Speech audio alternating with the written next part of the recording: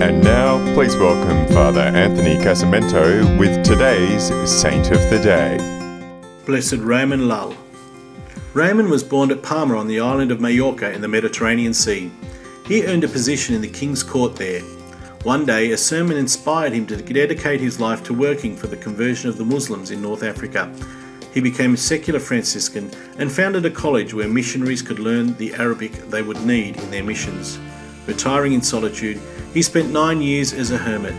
During that time, he wrote on all branches of knowledge, a work which earned him the title Enlightened Doctor. Raymond then made many trips through Europe to interest popes, kings and princes in establishing special colleges to prepare future missionaries.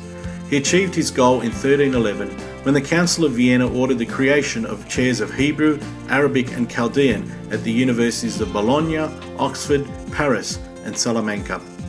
At the age of 79, Raymond went to North Africa in 1314 to be a missionary himself. An angry crowd stoned him in the city of Bugey.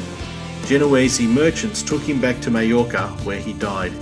Raymond was beatified in 1514. I'm Father Anthony, and that was Saint of the Day. For more episodes, go to cradio.org.au.